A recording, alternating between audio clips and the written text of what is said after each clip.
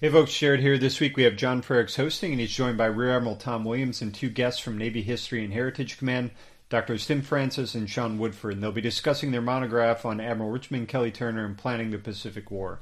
This episode was edited and produced by Joshua Gruber. Finally, I want to take the opportunity to recommend our partners in the SimSec Podcast Network, the Bilge Pumps. You can find Alex, Jamie, Drac, and Apollo Vow Brew Bottles wherever you download your podcasts. On that note, I'll turn it over to Kimber's Men. You're listening to Sea Control, hosted by the Center for International Maritime Security.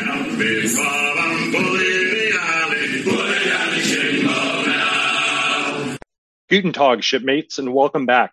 Today we will discuss a recent monograph published by the Navy Naval History and Heritage Command called Richard Kelly Turner, Planning the Pacific War. Today, we are fortunate to be joined by Rear Admiral Tom Williams, currently serving as Director of Plans, Policy, and Integration in the N5 at the Office of Chief of Naval Operations, and two of the authors and historians that contributed to the monograph, Dr. Francis and Dr. Woodford. Gentlemen, can each of you please give a brief introduction and your role in the project? Hey, John. Good morning. Tom Williams. I'm the Director of Plans, Policy, and Integration. Has introduced me very kindly.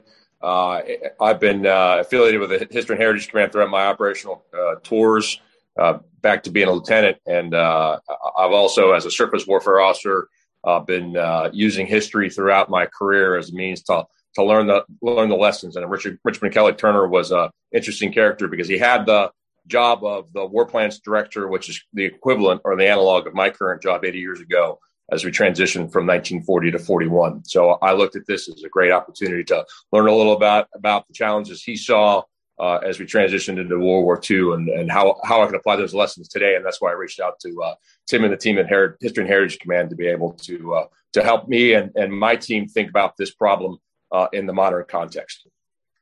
Morning, John. This is Tim Francis. I'm the Senior Advisory Historian to the Director of the History and Archives Division at the Naval History Command. I've been there for about, it's almost embarrassing to say, almost 25 years. Started off as a lowly historian and have worked my way up the chain. Took a couple breaks. I'm also because I'm a Senior Chief in the Navy Reserve and did a couple deployments to Iraq in between there. But right now I'm leading the History's Advisory Group. And when the Admiral contacted us, we jumped on the opportunity to help out OPNAV. I wrote two of the chapters in the book. Dr. Woodford did the majority of the work. I was more in the lane of dealing with AHHC's leadership, working with the editors, and sort of shepherding the overall project. And thank you for the opportunity for letting us get on here this morning. Good morning, John. Yeah, my name is Sean Woodford. I'm one of the three authors who collaborated on writing this pamphlet. I'm a historian in the OPNAV support section of the Histories branch at Naval History and Heritage Command. I'm a relative newcomer. I've only been with the command since 2019. My previous work focused on the history of U.S. nuclear weapon development and Special Operations Forces history. I'd like to mention our third author, Dr. Peter Lupke, who unfortunately couldn't join us here today. He works with Dr. Francis in the advisory group. And the three of us developed a very effective collaboration. It was a fun project to work on, and Dr. Francis and Dr. Lupke were great collaborators. Gentlemen, thank you for those introductions. The monograph was recently published during the summer of 2021 and will be linked in the show notes on the SimSec website. This historical study struck an interest with me on several different facets. From my time as a midshipman to my most recent school experience at the Marine Corps School of Advanced Warfighting, Admiral Turner has been an important topic of study in naval history. I was excited to see the work that your team did on this topic, and I believe it will serve as a nice addition to educating both the past, present, and future naval enthusiasts. Before we begin, I'll remind the listeners that all opinions expressed are our own and not reflective of any institutions with which we might otherwise be associated. Gentlemen, before we dive into the publication itself, for any of the listeners who might not be aware of the Naval History and Heritage Command, can one of you describe the organization's purpose and scope? Yes. So the Naval History and Heritage Command is the primary historical enterprise for the Navy. It's composed of many activities. It includes the Histories branch, the Navy Department Library, operational archives, art and artifact collections, 10 museums around the country, the USS Constitution Repair Facility in Boston, and the historic submarine Nautilus in Groton. The bulk of our staff, 300 historical professionals, is located in Washington, D.C., and that includes historians, archivists, librarians, curators, and even underwater archaeologists. Sean and I are in the history section of the command. The historians take historical knowledge and translate it into products and papers and web pages that are useful for the Navy, for the public and the Navy today. I appreciate that, and I'll admit my own ignorance. I had no idea how far-reaching and expansive the command and some of the different capabilities and opportunities that they present. So I appreciate that, and I would encourage any of the listeners to kind of dig in and see the myriad of different things that the command does provide. Admiral Williams, for you mentioned it in your introduction, but can you talk about your role at AlpNav and how you came to be part of this project? Yeah, thanks again. As a director of Plans, Policies, and Integration, today I provide the CNO in his role as a member of the Joint Chiefs of Staff advice on the maritime aspects of joint plans and policies. And obviously, plans work, as you well know, is a never-ending effort. And the privilege to be named as the N5. And with many of the jobs that I do, and I mentioned, I try to use history as a little bit of a touchstone to learn a little bit about the job I'm going to do, the challenges I may have. And I've done it in previous tours. The privilege to afloat to be the Commodore Desron 23, which is Arleigh Burke Squadron. And also having worked with the History and Heritage Command, actually back in the years as a young lieutenant, as I was going out to grad school, I had the privilege to be named a Samuel Eliot Morrison Scholar in the History and Heritage Command. Supported me as I was doing some work in international relations. So as I was getting prepared to come in to work for CNO in this job about 15 months ago, I had read Morrison's work, Two Ocean War, and then some of the other of his work on World War II. And as I was in my Desron 23 tour, I had this sort of theme, particularly in amphibious warfare and the development of amphibious warfare, and was fascinated by Kelly Turner and his role. And then as I was getting ready to come into this job, I found out that Kelly Turner was in this War Plans division, not the same as today's N5, but also that there had been a biography written by Admiral Dyer, a former naval director of naval history in the 60s, right as Admiral Turner's was he actually passed away during the writing of a history about him. It's called The Amphibians Came to Conquer. I contacted Admiral Cox and Tim's team, and I just was looking for hey, is this the most definitive history on Admiral Turner and his experiences in the war? And it was.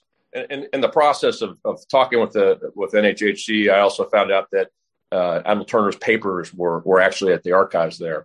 Now, I'm coming to you right now from the Navy Yard in Washington, D.C., so I live literally about 500 yards, maybe less than that, 250 yards from the archive. So it was a unique opportunity for me to walk down the hill, spend a little time in the archive, reading Admiral Turner's papers, reading the history, and it struck me that there's a unique opportunity again to take this history, work with the professionals at Naval History and Heritage Command, and turn it into something that is really valuable. And as I was coming back after a morning in the archives, reading Admiral Turner's papers, it struck me that, hey, if we could get something that was a little bit more current and that sort of top 10 ideas of what did Admiral Turner learn. And I was fascinated from the idea of, hey, he was someone in the role, sitting in a headquarters, working for Chief of Naval Operations before the war started, and he went out to execute the war. And the campaign that he executed in Southeast Asia or through the South Pacific was much different than the plan probably that he developed at the War College and going further. So what could he learn? What did he learn?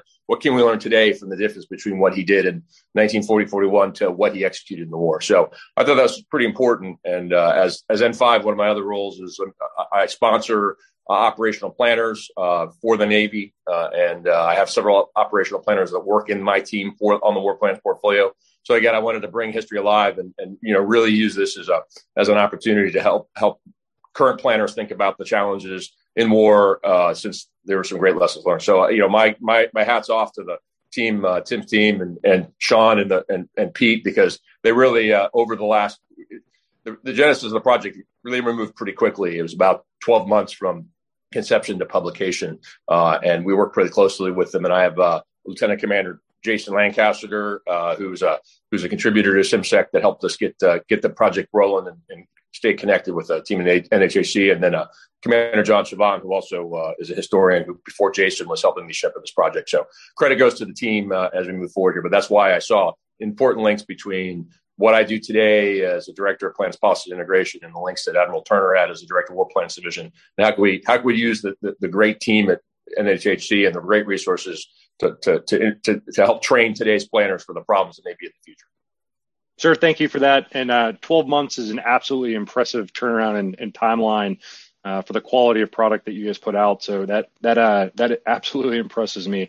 For the listeners, if you haven't read Two Ocean War by Morrison, I would argue one of the more prolific naval historians is out there. We'll also capture that and send it within the show notes as well.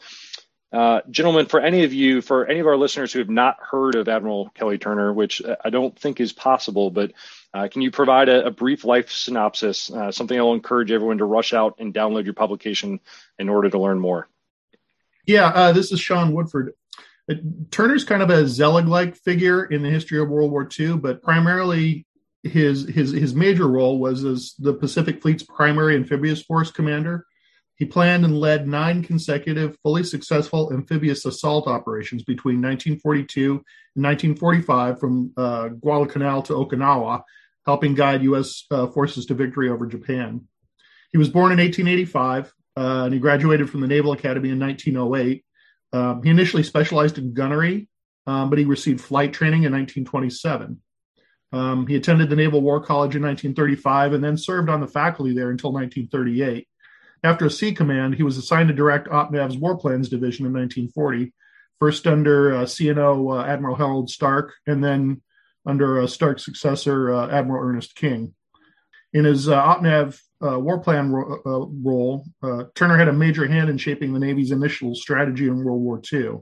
Then in mid-1942, King detached Turner to go down and execute the war plans that he had helped devise as the commander of the South Pacific Amphibious Force at Guadalcanal. Marine General Holland Smith put it well, writing that Turner was, quote, aggressive, a mass of energy, and a relentless taskmaster. And Smith wasn't alone in thinking this. Turner's contemporaries remarked that he had an incredible intellect, able to see both the trees and the forest. He understood both the larger picture and the smallest details. Turner kind of flies below the radar when people think about World War II in the Pacific. He was absolutely central to the amphibious campaigns from start to finish, but their success is why many people don't know about him. The emphasis on Pacific War history is usually on Midway and the dramatic aircraft carrier battles, or the bloody island fighting after the Marine landings. So there's typically less attention paid to logistics or the nuts and bolts of amphibious warfare. So Turner goes a bit unnoticed, but there's definitely a lot we can learn from him. And Admiral Williams, very clearly zeroed in on Turner's importance and came to us with the project. And it didn't take too much incentive to light a fire under us to follow up on it. Sean, I distinctly I appreciate that response. I distinctly remember my first exposure to Admiral Turner. I was tasked with reading portions of the Fleet Marine Force reference publication, 12 TAC 109, TAC I. It was called The Amphibians Came to Conquer, for a project on amphibious operations in the Pacific. In addition to this publication, there are numerous other books, papers, and monographs on Admiral Turner as well. He's definitely a legend within the Marine Corps from that perspective. What was the goal of your team in writing this new publication, and who is the audience you guys were trying to reach? From my perspective, it was really, again, to focus on the current planners, even though there's a body of doctrine and processes which really, were derived from the campaign experiences of World War II. Sometimes our planning schools and our planning operations don't necessarily put them into, the planning process, particularly in the Navy. I think the Marine Corps and the Marine Corps team has got a planning culture. The Navy's culture is somewhat, detached from the not only the art of planning, but also the practical aspects of planning. And it's sometimes very tactical, and we've lost that campaign level of thinking. So that, again, was my goal, was targeted at current planners, developing new planners, and even this initial audience was my team, is trying to reinvigorate a sense of the urgency necessary to develop planners who understand today's plans. They can go out and advise commanders, or in some case, maybe future commanders that have to execute plans. But also the idea that, hey, here's some easy thumb rules. You don't have to dig into a deep history, or you don't have to dig into a deep doctrinal pub. That here are some the top 10 that to help you just kind of reset your thinking as you develop plans, or you're working plans or modifications to plans with your commander or as a commander. That's my kind of thinking as hey, this is going to be very practical. It's almost written in, and I appreciate NHJC as we develop this kind of in a very short case study like with some discussion questions at the end, to have that kind of conversation for professional development in the Navy's case around the wardroom table or in a schoolhouse. So very practical and very applied history. It was my thinking and my ask of the NHJC team. Hey, John, this is Tim. From the historian's perspective, when Admiral Williams brought this project to us and brought up these ideas, we latched onto it because we're subject matter experts on the World War II campaigns, but we have less, obviously, expertise on the current Navy and current Navy planning. But we could see that there would be elements of planning in the South Pacific that would be relevant for today. For obvious reasons, you have the tyranny of distance issue in the Pacific. You have perhaps a contested. What do you do in a contested logistics environment? That sort of thing. And so that when Sean said we jumped on this, he was right. We totally thought that this would be a great opportunity to kind of have people with two different sets of expertise produce something that was greater than the sum of its parts. Well, gentlemen, thank you for that. And I'll tell you up front that I think you guys knocked it out of the park. I shared before we started the recording, but during the most recent Naval Large-Scale Exercise 21, this exact book came up, and I started passing it around to some of the planners as we were located down with and co-located in Naples with Navier and NAVAF and Marine Forces Europe and Africa. And it really did help facilitate some of the conversation and, take a different perspective and look at some of the problems that we were trying to solve in current times. I'd like to explore now a few of the chapters that really stuck out to me. And we'll start with chapter 4, which was build plans around a realistic assessment of resources. There were really some gold nuggets throughout the chapter, but your description about how the different services approached war planning with regards to resources was really striking, because I see a lot of similarities and differences today. Can you describe to the listeners the tension you guys wrote about? Yes, the basic tension is that Turner and the Navy planners, which is a lot like today, thought largely in terms of the fight tonight, while the Army didn't. The Navy has always been forward deployed, and it's always going to be the first line of defense. And when you're a warship at sea on the front line, you could be in a fight in an hour. And so Turner and the planning shop, they were writing plans for the Navy that were executable with the forces at hand. So there was a fleet in being, you would use it immediately. As Turner himself wrote, he could draft a valid naval war plan suitable for emergency use and have that get chopped up the chain and workable. The Army in contrast, is different, especially at that time. It was a very small peacetime garrison type Army. It had a tough time expanding and mobilizing in peacetime. You really needed national mobilization to be put into place by the president and Congress, which of course didn't really happen until 1940. And so, the good thing is the Army was designed around cadres that could be rapidly expanded. But again, you couldn't execute that until you had a national emergency. So that kind of difference between pulling the trigger immediately and having to mobilize before you get in the fight is the tension between the two services. Sir, thank you for that. And, again, some of the similarities today between, I think, Marine Corps Force Design 2030, Navy Fleet Design, And as we're writing our current plans, and there's always a temptation and desire to account for some of those future capabilities that we're looking towards, but also the need to write resource-informed plans based on capabilities that you can fight with tonight, as you said. So I definitely saw a lot of similarities and a lot of things that I think current planners could pull forward into the development of plans as we look forward today. For Chapter 7, next chapter I'd like to explore: achieve unity of command if possible, strive for unity of effort if not. Can you describe some of the challenges that Admiral Turner has with regards to achieving unity of command, and if not, unity of effort? Thank you, John. Yeah, this is Sean. That was a chapter I wrote. The difficulties achieving unity of command and unity of effort were particularly a challenge at the outset for the initial operation, the invasion of Guadalcanal in 1942, Operation Watchtower. Turner was a task force commander. The amphibious forces were constituted as a task force under a joint task force commander, which was Vice Admiral Frank Jack Fletcher, who also commanded the carrier air support for the operation. And that joint task force was under the command of the theater commander, which was Vice Admiral Robert Gormley, who commanded the South Pacific Theater. Now, from Turner's perspective, I sort of identified three major challenges he had to deal with. The first one was just the C-2 architecture, the design of the architecture to start with. After the fall of the Dutch East Indies in early 1942, the Joint Chiefs of Staff, in collaboration with the British, set up a dual command system in the Pacific, dividing the Pacific Theater between Admiral Nimitz's Pacific Ocean area and General MacArthur's Southwest Pacific area. So right at the outset, you have a dual Army-Navy command system. And Turner actually had a role in further designing Nimitz's Pacific Ocean area.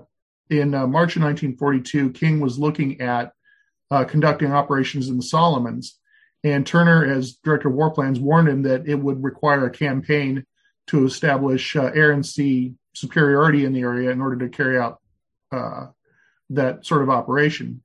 So King subsequently divided Nimitz's theater into three geographical areas: a North, Central, and South Pacific area, and he named Gormley to command the South Pacific area.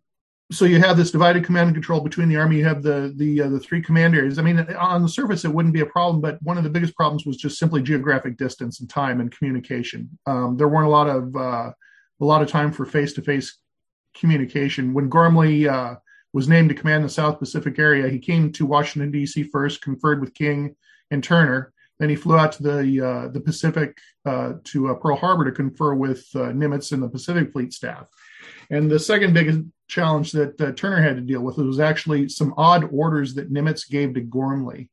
Gormley was going to be the South Pacific Theater commander, but Nimitz gave him an instruction essentially saying that the naval task forces that would be assigned to Gormley's theater would be formed by Nimitz, and that Gormley was not to interfere with their orders or composition unless it was absolutely necessary.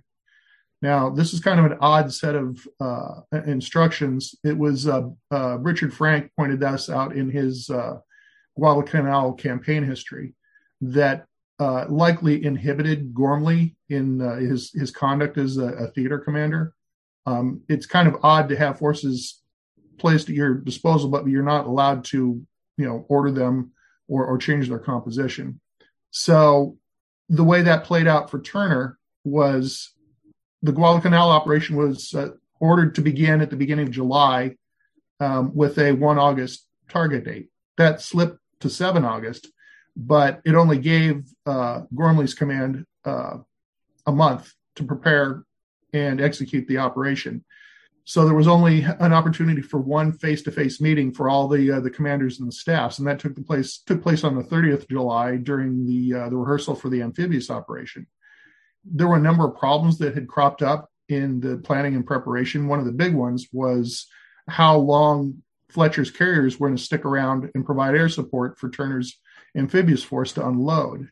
There was a direct disagreement between Turner and Fletcher over this. Fletcher would only stick around 48 hours.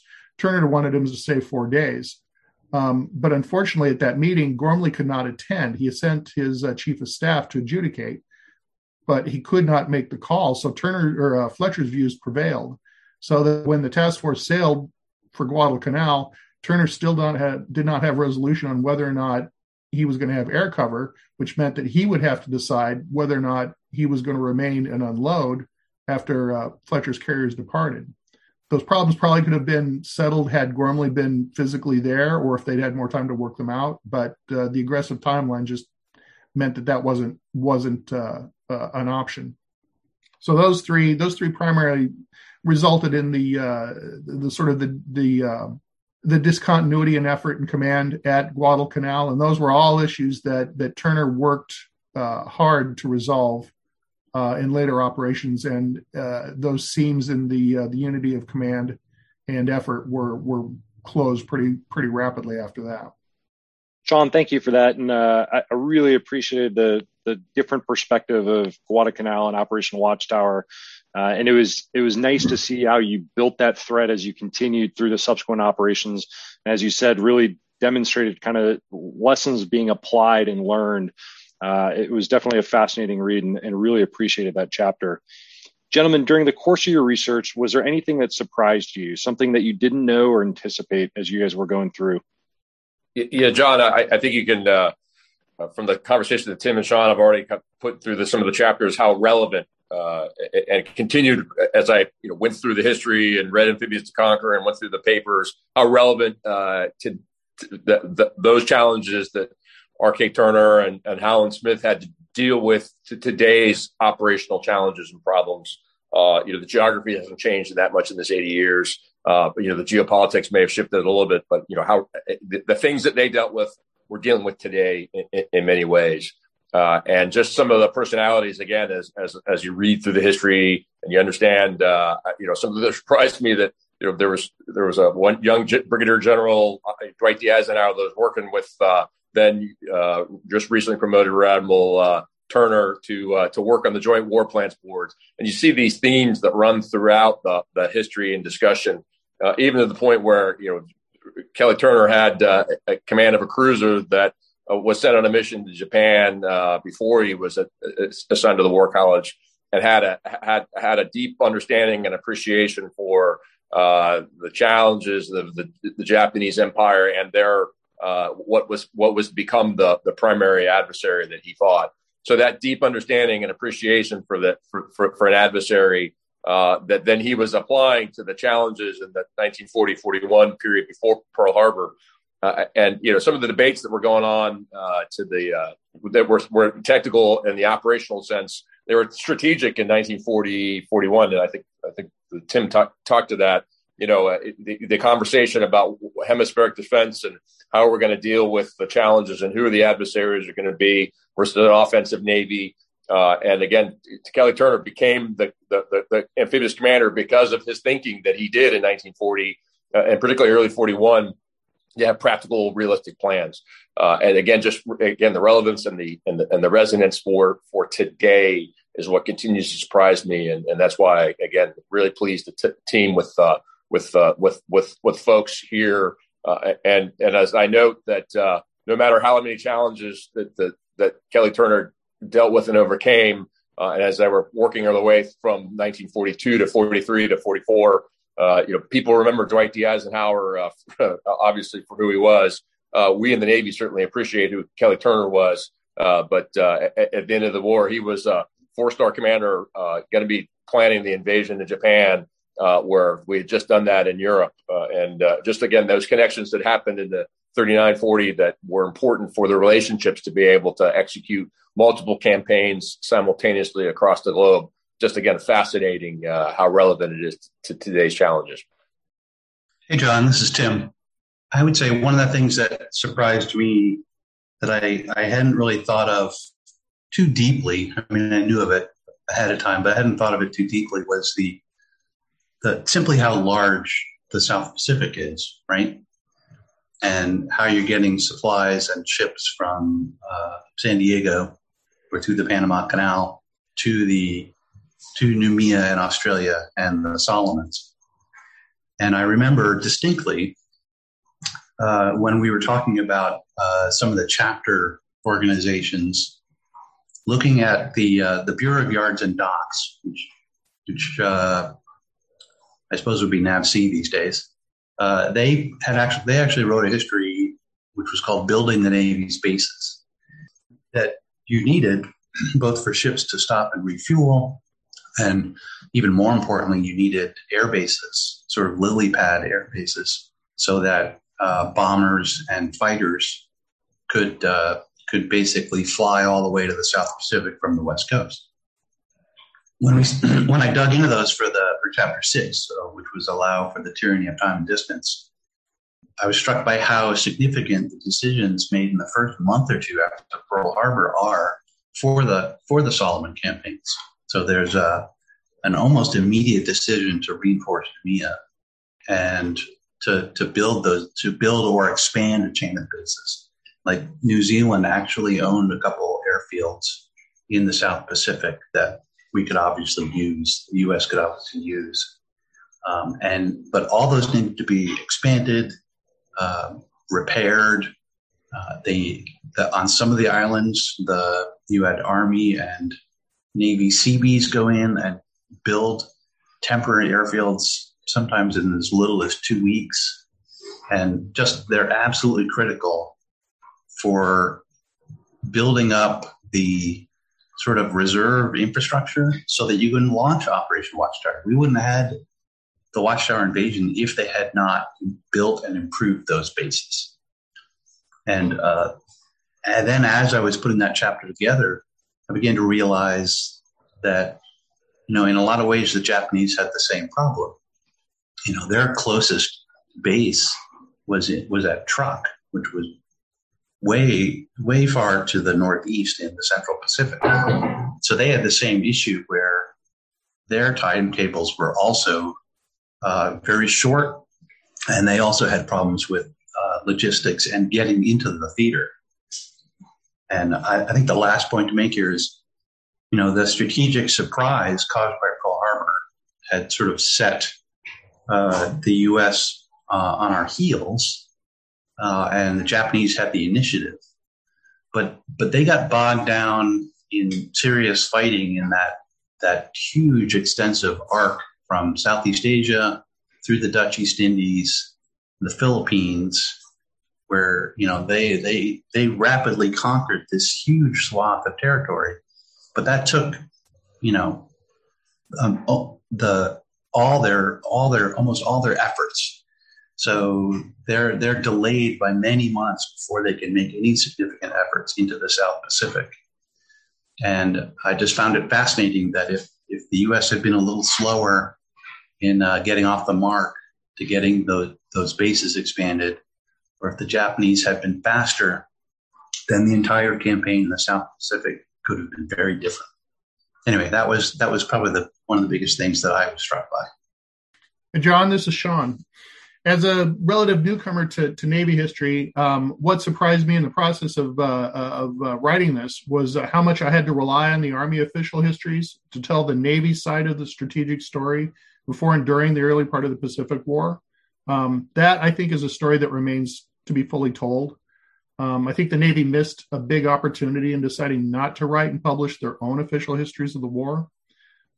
Samuel Eliot Morrison's multi-volume history of the Navy, it's an excellent piece of work. It's tour de force, but it wasn't an official history. It was something that Morrison published privately, and it focuses primarily on the operational and tactical aspects of the Navy's fight during the war. The Army's official histories treat the Navy's perspective fairly, I think. I don't think they're overly biased, but what they don't do is they don't delve very deeply into the Navy's thinking, into the leadership and staff's thinking. That was something that Turner was really deeply involved with. And we saw bits and pieces of that in Turner's papers, which are in NHHC's archival holdings. But I think there's still a lot of room for somebody to go back and take a deeper look at the Navy's perspectives, particularly in the Pacific War and the early part of the war, which is, Tim mentioned that there were a lot of decisions that were made early on that had big effects later. Sean, thank you for that. And absolutely agree that the Army histories as well as the Marine Corps histories definitely very tactically and operationally focused. And there is that gap or void in terms of, I think, strategically and high operationally looking at, some of the decision making and what fed into that decision making. Tim, for you, I wanted to go back and just the expansiveness of the Pacific. I absolutely agree.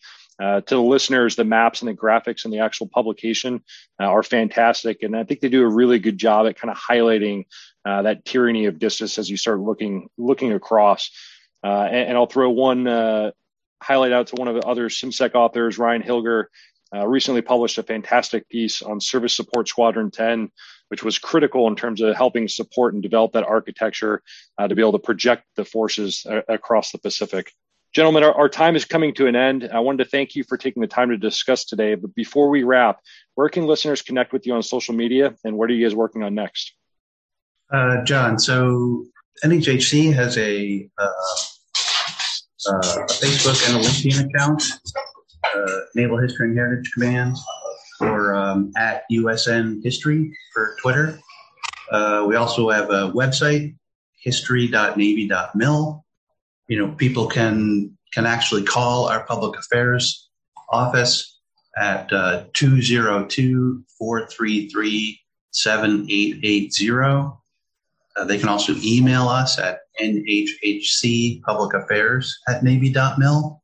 And we'll get all this up on, I think you'll put all this up on the website with the podcast. But we also have on our website a PDF copy, soft copy of the booklet itself that's free. So people can come here and search for Richmond Kelly Turner and find it there. I think our immediate next step is that we